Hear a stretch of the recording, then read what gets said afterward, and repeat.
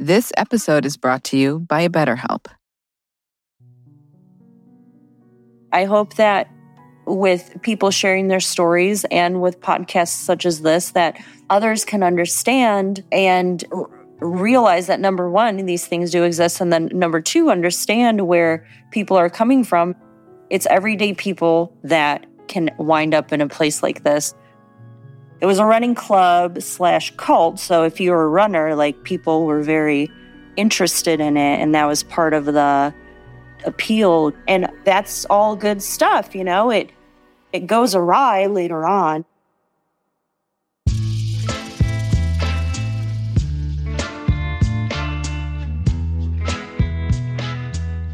Welcome to Was I in a Cult, everyone, where we do a deep dive, or I should say our guests do a deep dive into their personal experiences into and out of various cults. Because, and this is a little reminder, there are over 10,000 active cults in America today. That's a shit ton of cults, Tyler. Yes, it is, Liz. And with the rise of the internet, many cults recruit online. My cult, I'm Liz Iacuzzi, by the way, everybody. My cult didn't recruit online, but right here in sunny Los Angeles. It started as an acting class, actually, and it morphed into this weird self-help cult. We actually heard some stories about it in season 1. And they're crazy and wonderful stories. My particular group / cult, I'm Tyler Measom, by the way. Mine was a religious cult that has been recruiting since way before the computer was even invented. Probably even before the abacus was invented, right, Tyler? Not really that old, but definitely since the mid-1800s. And yes, everyone, we will tell our stories. We will. We've just been so busy with all our other incredible guests that we kind of we forgot.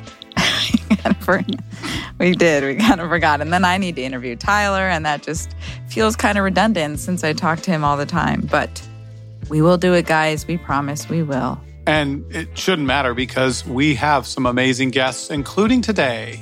Yes, the cult of today's guest wasn't born online either. And nor is it a group of Hollywood hopefuls or a typical religious cult. Yeah. When you told me the type of cult this was, I was totally thrown. Yeah, I was like, wait, what? That could be a cult? What? How? Yeah, I had never heard of this cult before. It's crazy. What's crazy is that Liz and I actually make a cameo in this episode. In our own podcast, of course, about our podcast. There's a podcast cameo in our podcast. Because we're meta like that. But again, today isn't about us. So without further ado, let's please meet today's special guest.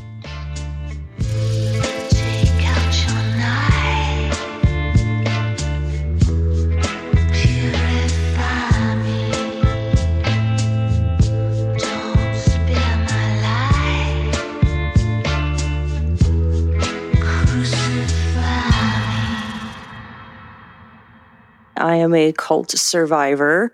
I left the cult half a year ago, and I'm over it emotionally, but I'm choosing to be anonymous because I'm still rebuilding my life. The aftermath of cults is a process, and we always respect our guests and meet them exactly where they are today. So we'll call our guest, Riley. I was thinking of something like Phoenix or Addie or Portabella. It's not a 21st century unborn child, Liz. So Portabella it is.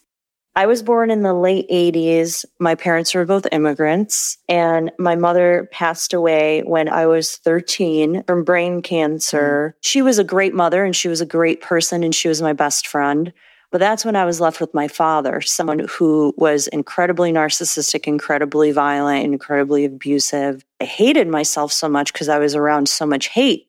Growing up in a dysfunctional family, I always wanted to feel normal. I always wanted to feel good about myself. I wanted to live the kind of experiences that others were living.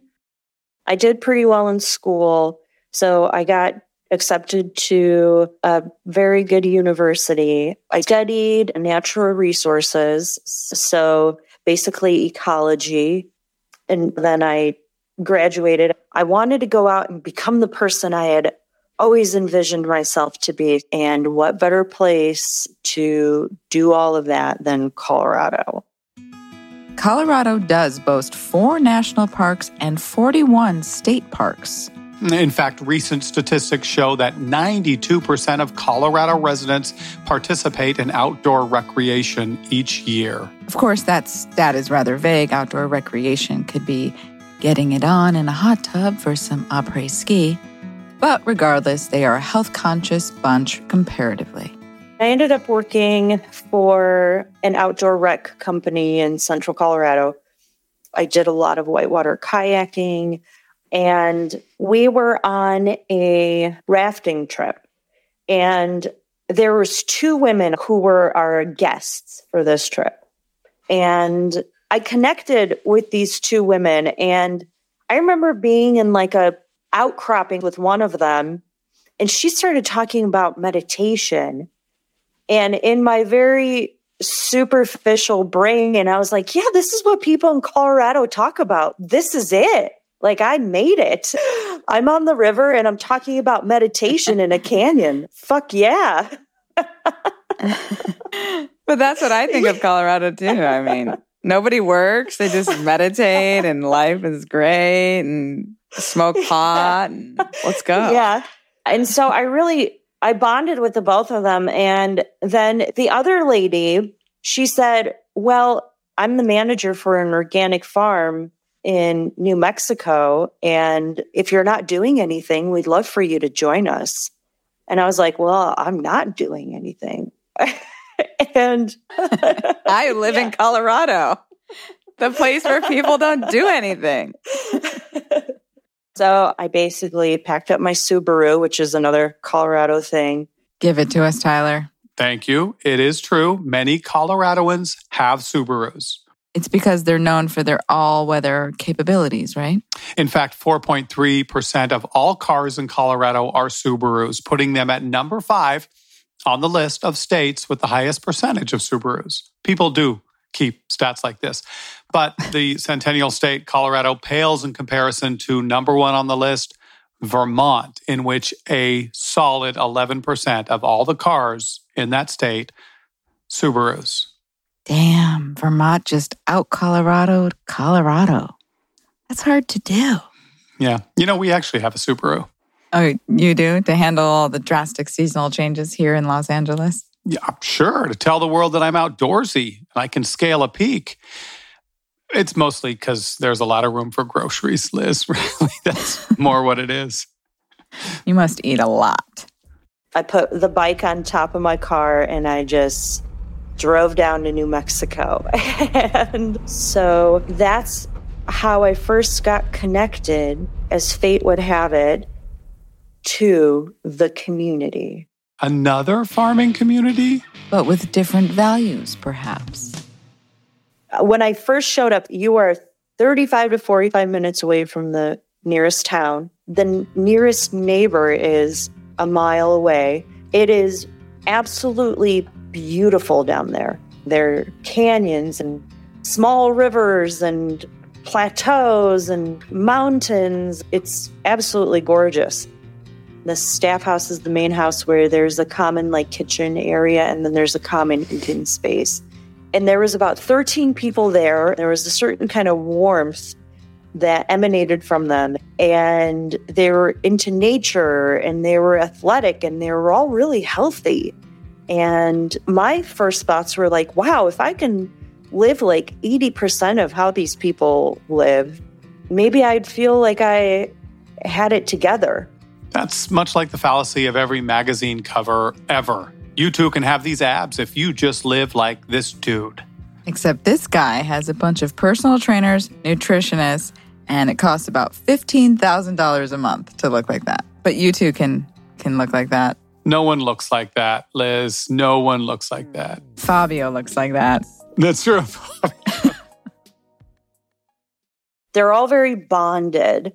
Because of how I grew up, I had conditioned myself that no one wants to listen to me, but these people, they would just talk to you and they would be there with you and they would listen. And then they kind of put their perspective on it, like being with yourself and slowing down and being still and being quiet and being attuned with your body and self-love and self-respect and community and support. And I wanted to get my brain and mental state and my emotional state right. And also really get to know myself and feel confident in who I am. And that's all good stuff. I mean, who doesn't want all that? That's why Tyler drives a Subaru. Yeah, that and occasional trips to Home Depot. How's the gas mileage on a Subaru, by the way? Actually, it's not as bad as you'd think.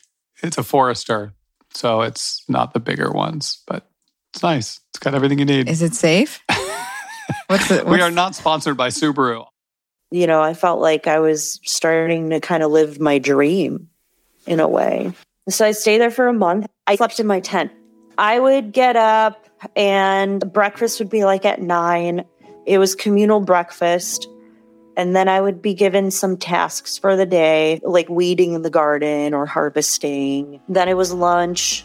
And then I had like free time. Then I just kind of had to be with myself. And that's one of the things that they promote is just be with yourself, be with yourself. They're like, yeah, you know, the world out there is kind of crazy. Well, they aren't wrong there. And who exactly is this particular group? Do they have a name? Oh, they have a name. They've had several names, actually. They go by the community, the school in New Mexico.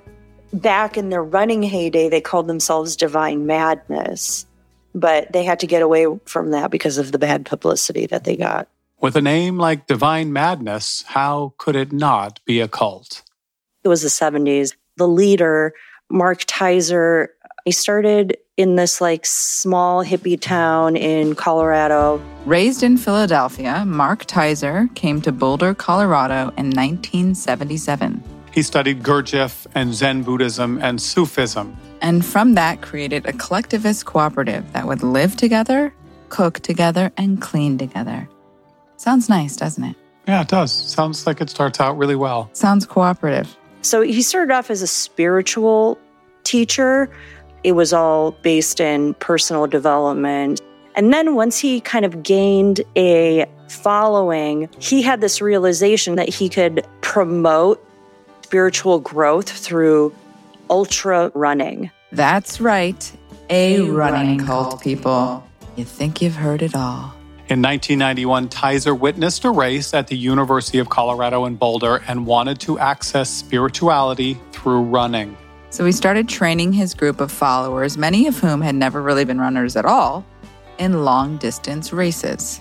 His training methods were, to say the least, unorthodox, and many would say quite strict.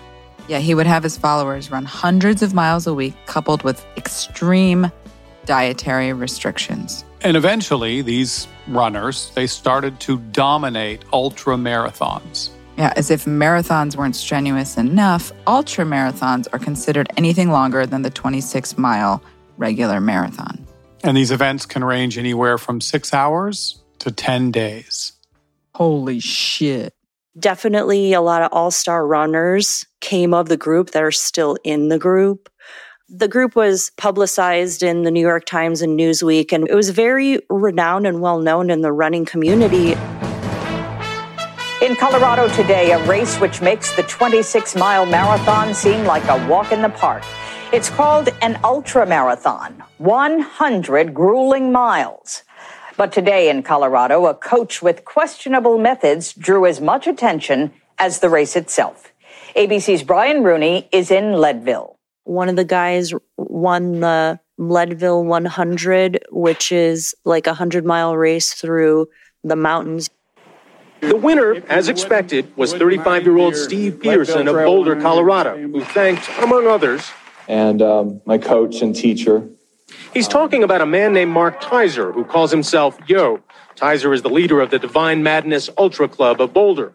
No doubt Tizer is a winning coach, but former followers say Tizer has turned running from an avocation into a cult.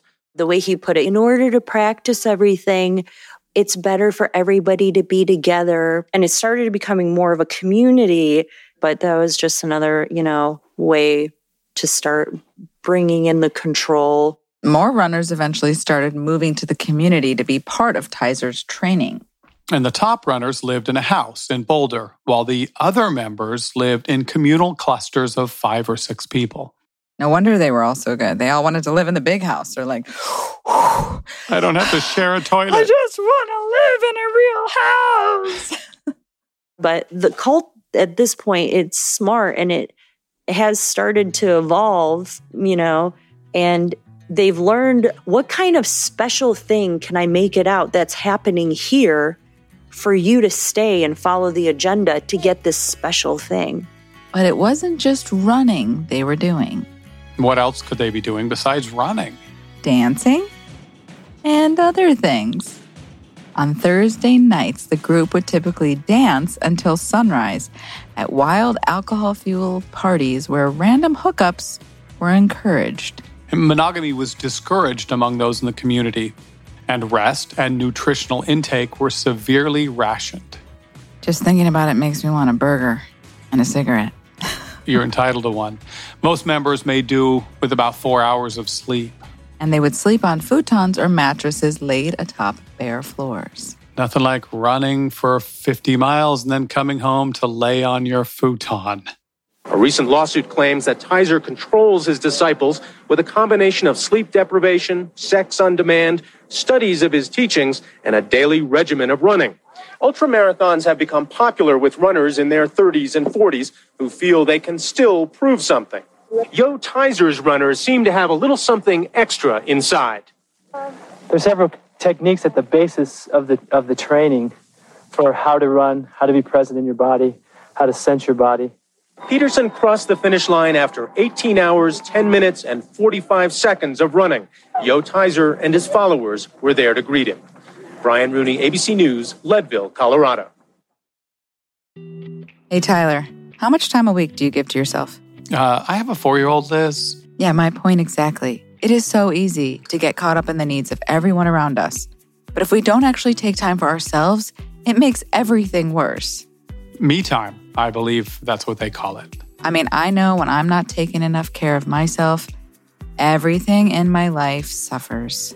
And if you're like me and you have trouble finding time for yourself, well, therapy can help. Therapy is an invaluable tool to help you not only find more balance in your life, but for me, it helps me work through issues I can't seem to work out on my own. You missed a word, Liz. There was what? Many issues. Many issues. Many issues. Your many issues. How many issues?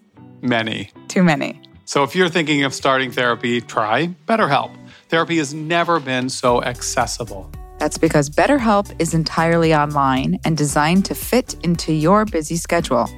So truly, you have no more excuses. You set your sessions for when it's convenient for you. Simply fill out a brief questionnaire and BetterHelp matches you with a licensed therapist. And if at any point you'd like to switch therapists, you can do so at no additional charge. So today is the day to carve out more me time. I consider therapy itself me time, so I'm already halfway there. Find more balance with BetterHelp. Visit BetterHelp.com/inaccult today to get 10% off your first month. That's BetterHelp, HELP.com/inaccult. So Divine Madness was a kind of hippie commune in the very crunchy town of Boulder, Colorado. But this cult's finish line didn't involve heaven or some faraway planet. No, it was to reach an actual finish line of a 100-mile race through the mountains. See, I played soccer growing up and all that running, I'm so much more of a sprinter. Like, the long distance running to me was just so boring and hard. Like, how much more of this do I have to go? Quite the opposite myself. I used to run and run and run and run and run. Even as a kid, I just run over to people's houses that were 10 miles away.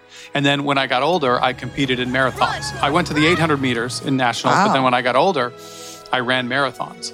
I have 2 top 5 finishes. You do? Uh-huh. I was addicted to the feeling. The runner's high, you've heard that term? Yeah. It's real.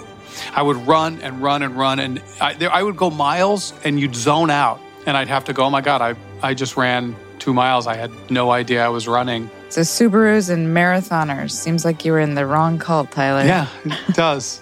Did you break your body? I mean, Yeah, I have bad knees, and I would run through pain, and I'd call in sick to work, to run. It was a problem. Call in sick? Yeah, I was literally addicted to running. It was ridiculous. Okay, I really want to dig into that. I think we've covered as much as we need to, especially because we have a great guest that we keep forgetting about. You now what? Now you don't run anymore? No, now I slowly walk out to the porch to get the newspaper and make noises while I do it.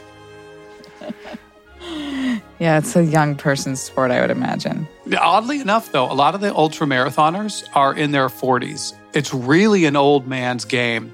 My former sister-in-law ran a 100-mile marathon. Wow. And I paced her. The crazy thing is I paced her. So you can pace somebody who's in an ultramarathon. And I ran with her for 20 miles.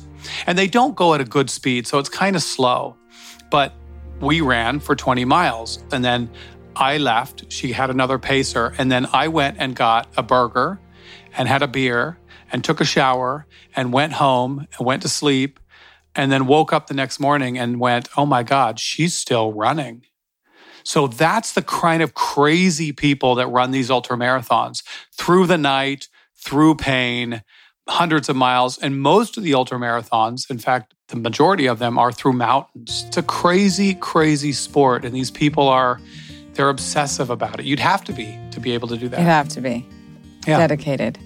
But this group of ultra runners was in the cult's heyday, at their prime in the late 90s and early 2000s. And by the time Portobello, it's a terrible name, by the time Portobello got there, the group wasn't even doing competitive running anymore.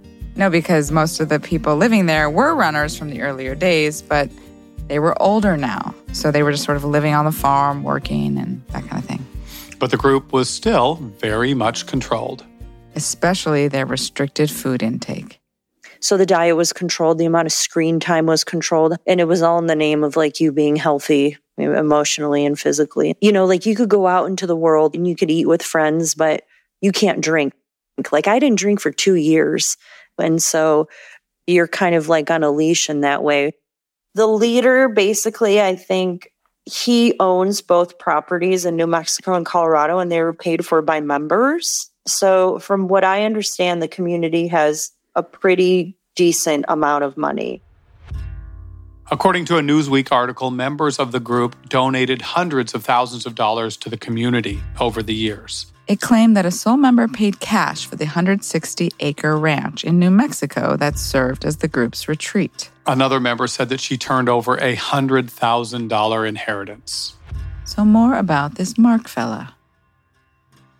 I never interacted with the leader. They call him Yo. His real name is Mark Tizer, but he goes under Yosemite, which means like you see me and you or something like that.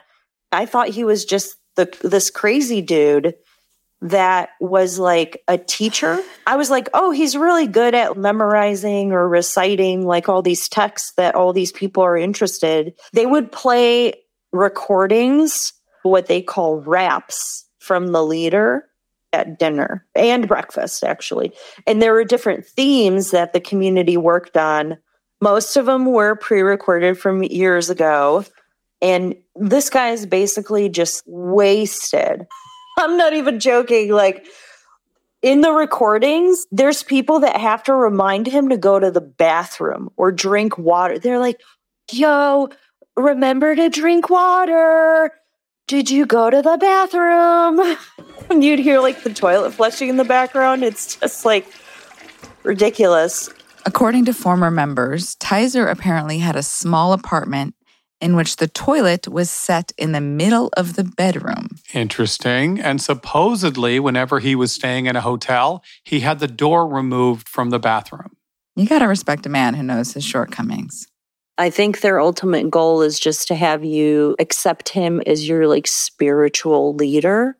He's comfortable. He's gathered enough people to believe his lies and to support his lifestyle of drinking and screwing. There's this group called the Yo Ladies, and that's what they call themselves. And they are people who arouse him in the morning and at night, and he circulates between them, and they're kind of his on-call servants. He has to do it every night at like 2 a.m. And a man who knows his needs. He would take baths, and the Yo ladies would make sure his temperature is right, and they would have a radio on them all the time. So in case he needed juice or alcohol, because he was definitely an alcoholic, like he can drink, but nobody else should, because his brain is just so overstimulated because he has so much going on. Tizer claimed that his mind gets so overheated by the intensity of his thoughts that the only way to cool it down is by excessive amounts of alcohol. And people believed this? Apparently. If that's not the most creative excuse for getting wasted, I don't know what is. And what is going on that keeps his brain so charged? He watches TV like all day, every day, but nobody else can because it's too much screen time. And he thinks he can just control things with his mind. He thinks he can control his sperm with his mind. He thinks he can control like NFL players during a Super Bowl or literally any event. Apparently, he would frequently claim that he would cause a player to miss a field goal or whatever. So now we know who to blame for the 2019 Bears double doink.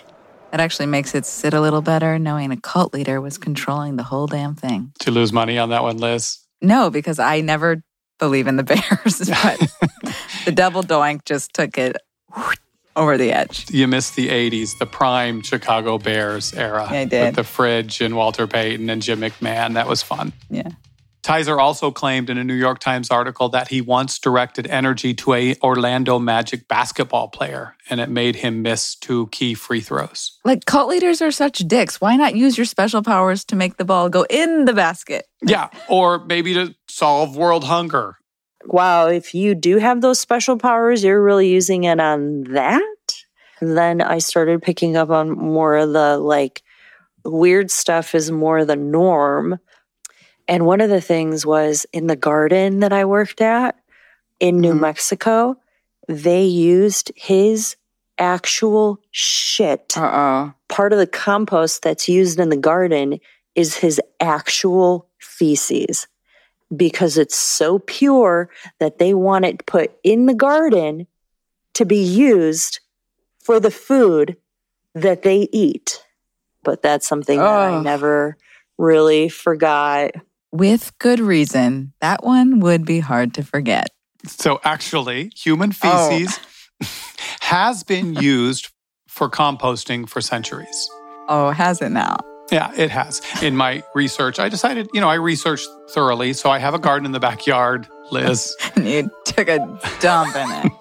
Only one side of it. I took a dump in one side. It was so weird. On one side, celery started growing, and then on the other side. I didn't. That's gross. Who does that? That is Cult leaders gross. do that. I don't do that. Why? Because human waste carries a large amount of parasites, and not to mention metals, pathogens, and pharmaceutical waste. Pharmaceutical leftovers. You definitely don't want your Viagra in your radishes. No, that sounds like soil I want to grow my veggies in. So it's more parasites than like cow manure? Yeah, very much so. That's depressing. There is a way to make human excrement safe. By composting, you turn it into something called biosolids, but it is quite a process, and it still does not ensure the safety. I appreciate the alternate word. You were like, I've said fecal matter and feces. This time I'll use excrement. What else is there? I mean, other than poop and shit. And I'm not going to go into those words. There go my weekend plans, Tyler. I was planning on biosoliding my inner solids. Look, the long and short of this is no. You should not, and I don't know if I need to say it twice, but I'm going to. You should not use your own fecal matter in your garden. Just don't do it. You've killed my buzz, Tyler. I had a good buzz, and now you've killed it. It is, So however, safe to urinate on your garden. You see, urine is rich in nitrogen and phosphorus, and it can be used to kill weeds and accelerate composting. Finally, some good news. Thank you. All right, so Portabella, if that's her real name, she was slowly learning all these strange things about the man she rarely saw.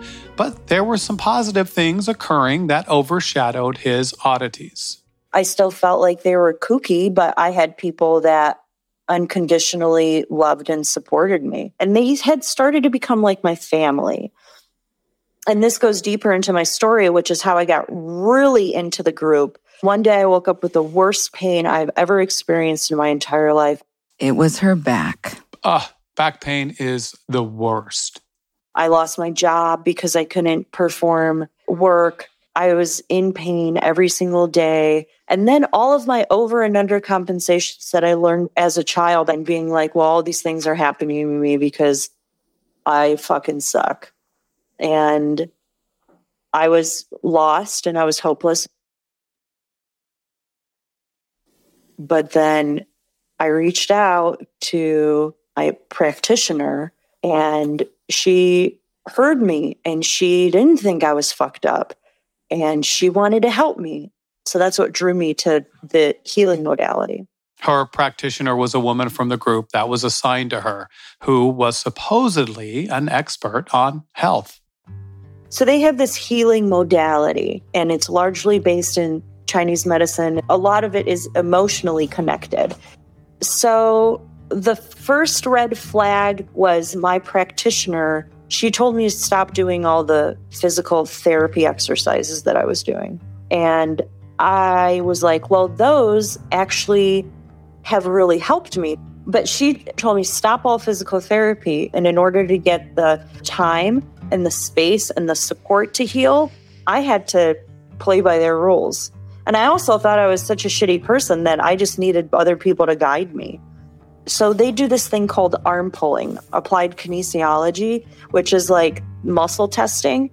So they'll pull down on your arm, and if your muscle's like weird, then they'll be like, oh, your body's telling you like everything from take this medication to get into this relationship to eat this banana or not.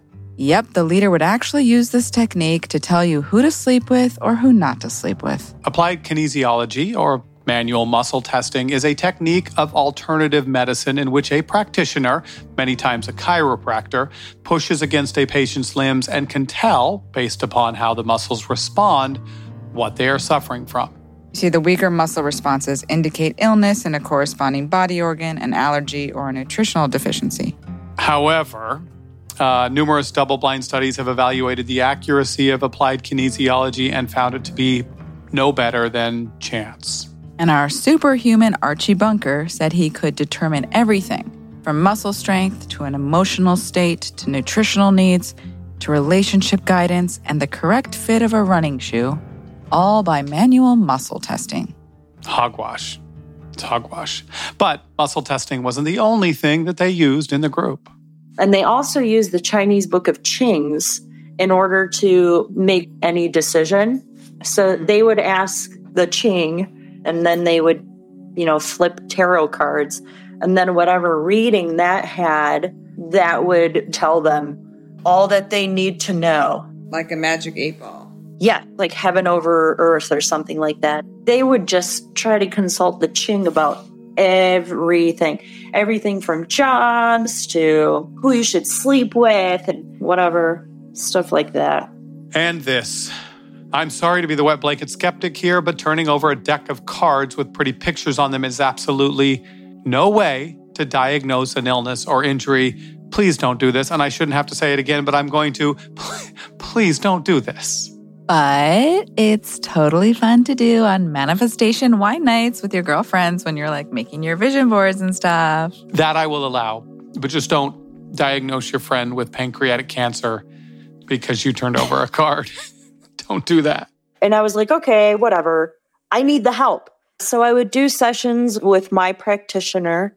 She wouldn't do much on the physical level because it always just went back to the emotional level. There's a lot of cognitive therapy that they practice. It would always go back to something to get you more involved in the cult, basically. I had to do like mindfulness practices, or I had to reach out to one person a week to talk to them. Like they all absolutely 1000% believe that what they're doing is good and true and that their healing modality works. But here's why it's a bit tricky, because looking at the connection between emotional imbalances and physical ones isn't a bad thing.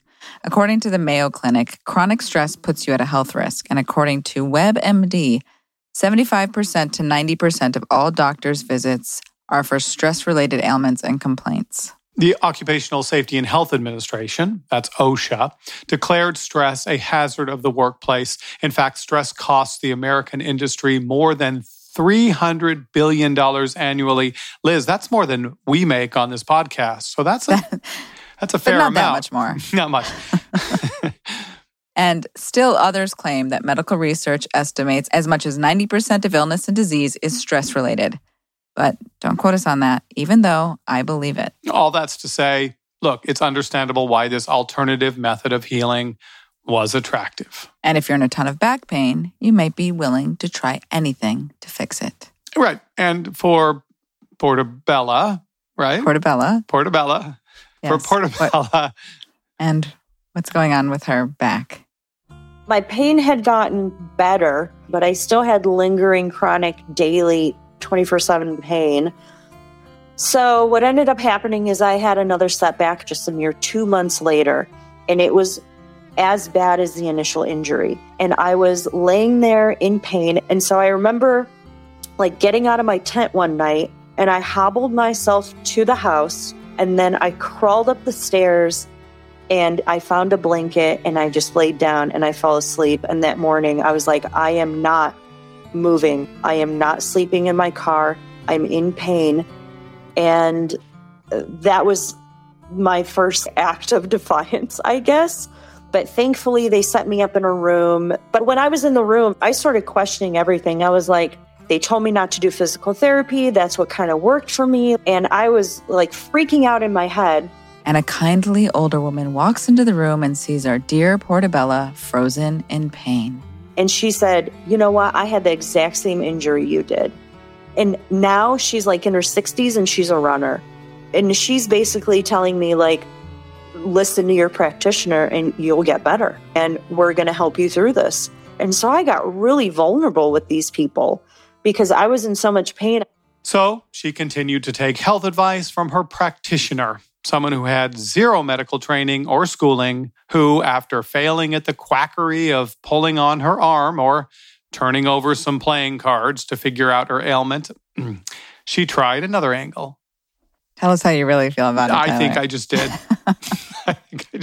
They try to figure out the root of the problem. It's always emotional. My practitioner, she said I had an emotional backache and that it would go away in 10 days. They would like dangle the carrot, but then it doesn't. And then comes the other theme of, oh, well, you have more work to do.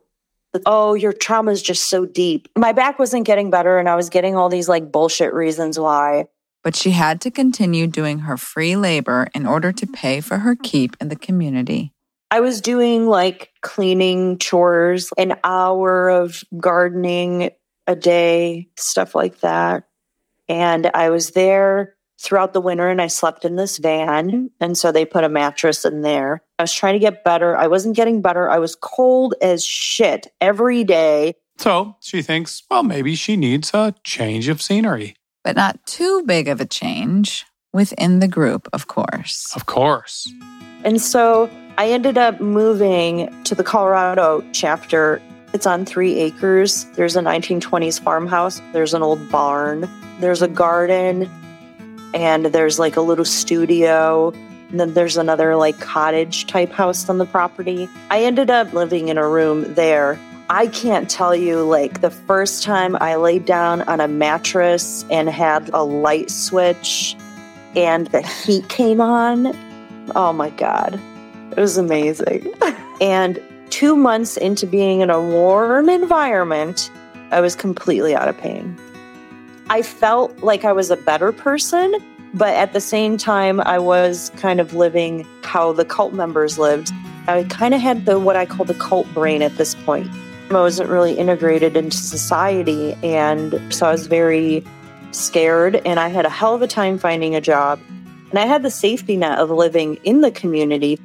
She felt stuck, which is what every cult leader's goal is, to get you to feel like you can't leave, even if you want to. So I actually started my own gardening business, but I wasn't making any money on the gardening company. In the winter, obviously things slowed down. So I didn't have work. I was like, I can't do this. I need to just get my shit together, put myself out there, find a mid-higher level position at a landscaping company. I went out there and I got the job. That kind of put me more in the real world, but they still had enough control over me in other aspects because I would still go home every day and I would still live the lifestyle. I would still help cook. I would still, talk the jargon, and I would still do sessions with the practitioner who loved and supported me, which turned out not to be true. So what about Portabella's injured back? Has it healed as they promised it would? My back, actually, a couple of times a year, it would tweak. And so I kept going to them. They're like, it's emotional. And now I'm like, I'm not perfect, but I've done so much work, but you're still telling me it's emotional. But now I see it was like they just try to suppress all negative emotions as a form of control. They're like, you're being really negative. And so my back wasn't getting better and I was getting all these bullshit reasons why. And then I had some more symptoms come up and they seemed serious to me. I decided, well, I'm just going to go to my doctor with these symptoms. So she visits her doctor, who used a Ouija board and a dowsing rod to figure out what was wrong. No, this was a licensed medical professional. And she started doing some tests on me. And then she looked at me and she was like, how long has this been going on? And I was like, I don't know, like a year and a half. And she was like, why didn't you come to me sooner and tell me this? And just the concern that she had, I will never forget. That was the kind of concern that I did not get from these people who claim to be experts on health in the human body. They didn't take seriously any of the symptoms that I had. And I also realized how unscientific it was. A lot of it seemed just based off of these arm pulls, this applied kinesiology. If I went to any other doctor who wouldn't be able to find this, do you think I would keep them? I, realized that they couldn't and they didn't know how to help me. They just want people to believe that they can so they can continue validating this existence that they've created for themselves. I didn't have to talk about my dad for the millionth time. I just needed to use my glutes when I walked up the stairs. There are things on the physical level that need to be done, and we have medications for good reason, and there are other sources that I need to look to. That was the beginning of the end. So after being in the group for over 5 years, she started to see the light. Then I was able to house and cat sit for a friend of mine, and I was able to get away from them. Now I had access to the internet. So she starts reading about the group she was in. Hey Siri, Google Divine Madness. There's one article, one of the runners in the group actually did an ultramarathon race, and he had pneumonia and he started choking, and then he died choking in his sleep. What she read was a 2004 New York Times article about the death of runner Mark Heineman, which says, quote, the group has enjoyed much success in ultramarathons, but its charismatic leader and coach, Mark Tizer, has been called overly controlling by some former members. Gisela Heineman blames Tizer and the group for her son's death. They call themselves a running club, she said. It's a cult. And there was a big lawsuit about that from his family, but unfortunately they didn't have enough evidence. And I was like, knowing how much control they have over your medical stuff, I could see him being in bad shape the night before and them doing some silly arm pulls on it and saying, you're going to be fine. And then the next morning he ends up dead. Yeah, this is all crazy. But her Googling didn't stop there. She read a Sports Illustrated article that said, quote, in 1996, 2 former members filed a lawsuit against Tizer and Divine Madness, alleging that they inflicted emotional harm with techniques such as mandated fasting, sleep deprivation, and threats. A Newsweek article said, quote, more than a dozen of Tizer's former students now portray a manipulative, alcoholic, sex-addicted despot who controls nearly every aspect of his followers' lives in a sort of spiritual slavery. At some point, he got taken in by his own power, says former member Terry Backner, 47. It became kind of a cult. Get rid of kind of, Terry, and you got it right on the nose. So then, after reading the word cult thrown around, Portabella started researching cults. And I went down a major deep dive, and I started with Jonestown. I progressed to Waco and Children of God. And even though the cult that I was in, I mean, you wouldn't say it was as extreme as some of the others, I still started picking up on comparisons with where I'm at and these dangerous places. So I started just researching everything cult related, and I came upon your guys' podcast.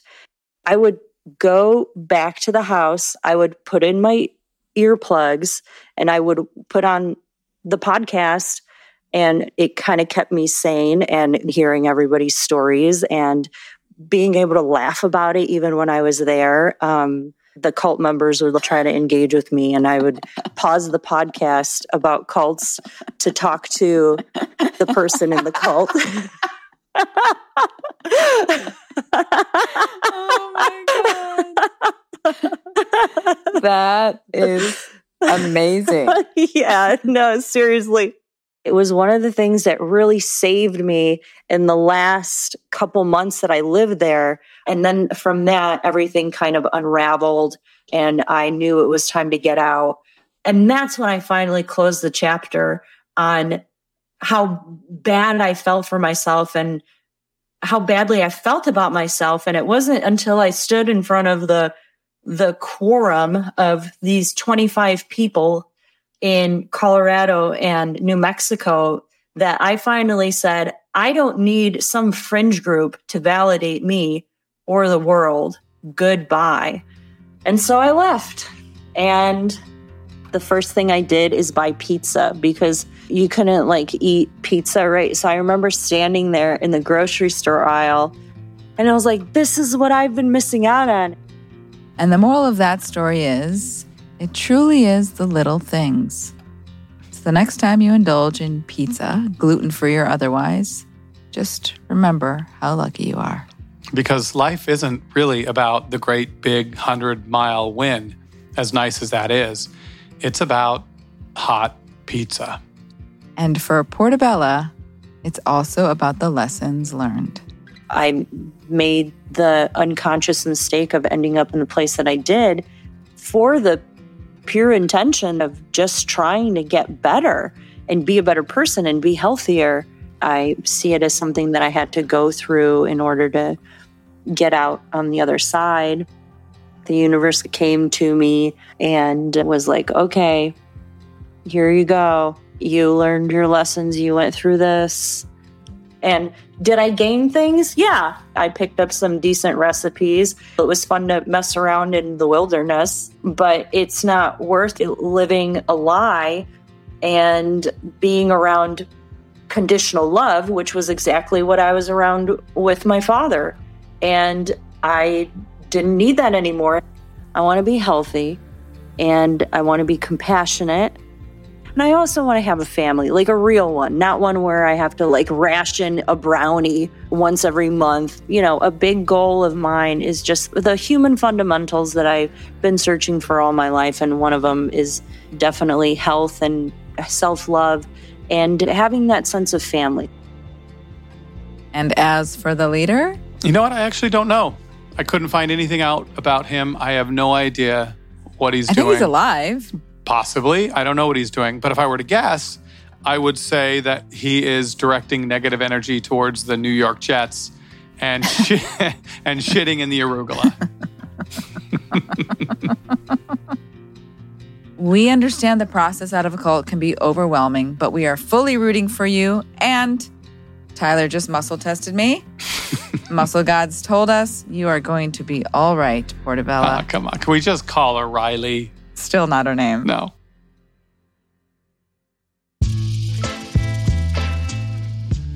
That's all for today, guys. If you never thought there could be a running cult, well, you were sadly mistaken. Yep. And I actually think this cult might have been a better one for me to have joined. I agree. With the Subarus, the marathons, the easily accessible toilets. Right up your alley. Yep. Always wondered why your toilet was upon entry in your house. Yeah. So easy. And join us next week, guys, for our last episode of Season 2. Yep, but don't fret, everyone. We will be back with Season 3 just a few weeks after that. Yes. A much shorter break this time, you guys. And we have a really crazy, crazy story to start Season 3 with. Yes, but first, next week's finale is also quite fascinating. It involves a cult everyone knows well. But this version, it's a little bit of a twist on it. There were more Scientologists that worked in the office than we knew. There was at least one in every division. So they had somebody always listening. There was always somebody there that would report back to them. They made me the perfect follower.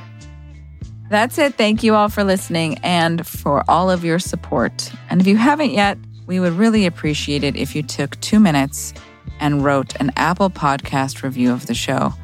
As silly as it sounds, it truly helps support us and helps our show continue to grow. Plus, it makes us feel nice and warm and fuzzy when people say nice things about us. Tyler loves his ego stroked. Yeah. The show is not an easy lift. It's a lot of work. But we love doing it. Yep. And if it brings you even one small molecule of joy, or it helps you escape a running cult by listening to it, please share your thoughts in a review. What else we're forgetting something. The credits list. Oh, the credits, yes. Was I in a Cult is written, produced, and hosted by the Knight of Pentacles, Tyler Measom. And the Queen of Swords, Liz Iacuzzi. Audio edit, sound design, and mix by the Ace of Cups, Rob Pera. Thank you, everyone. And just to be certain, do not defecate in your garden. But if you do, take a picture and show us what grows. Don't do that. Don't poop in your garden.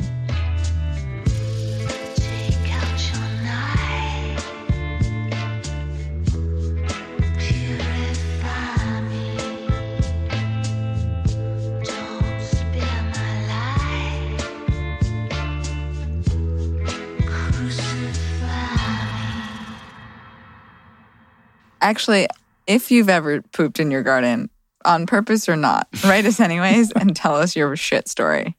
And perhaps we'll share it on next week's finale. We won't. No more categorical comedy. None. We're done. I desperately want to know your shit story, so please email it to us. info@wasInacult.com. All right, fine. Tell us about how you poop in your garden. It's fine.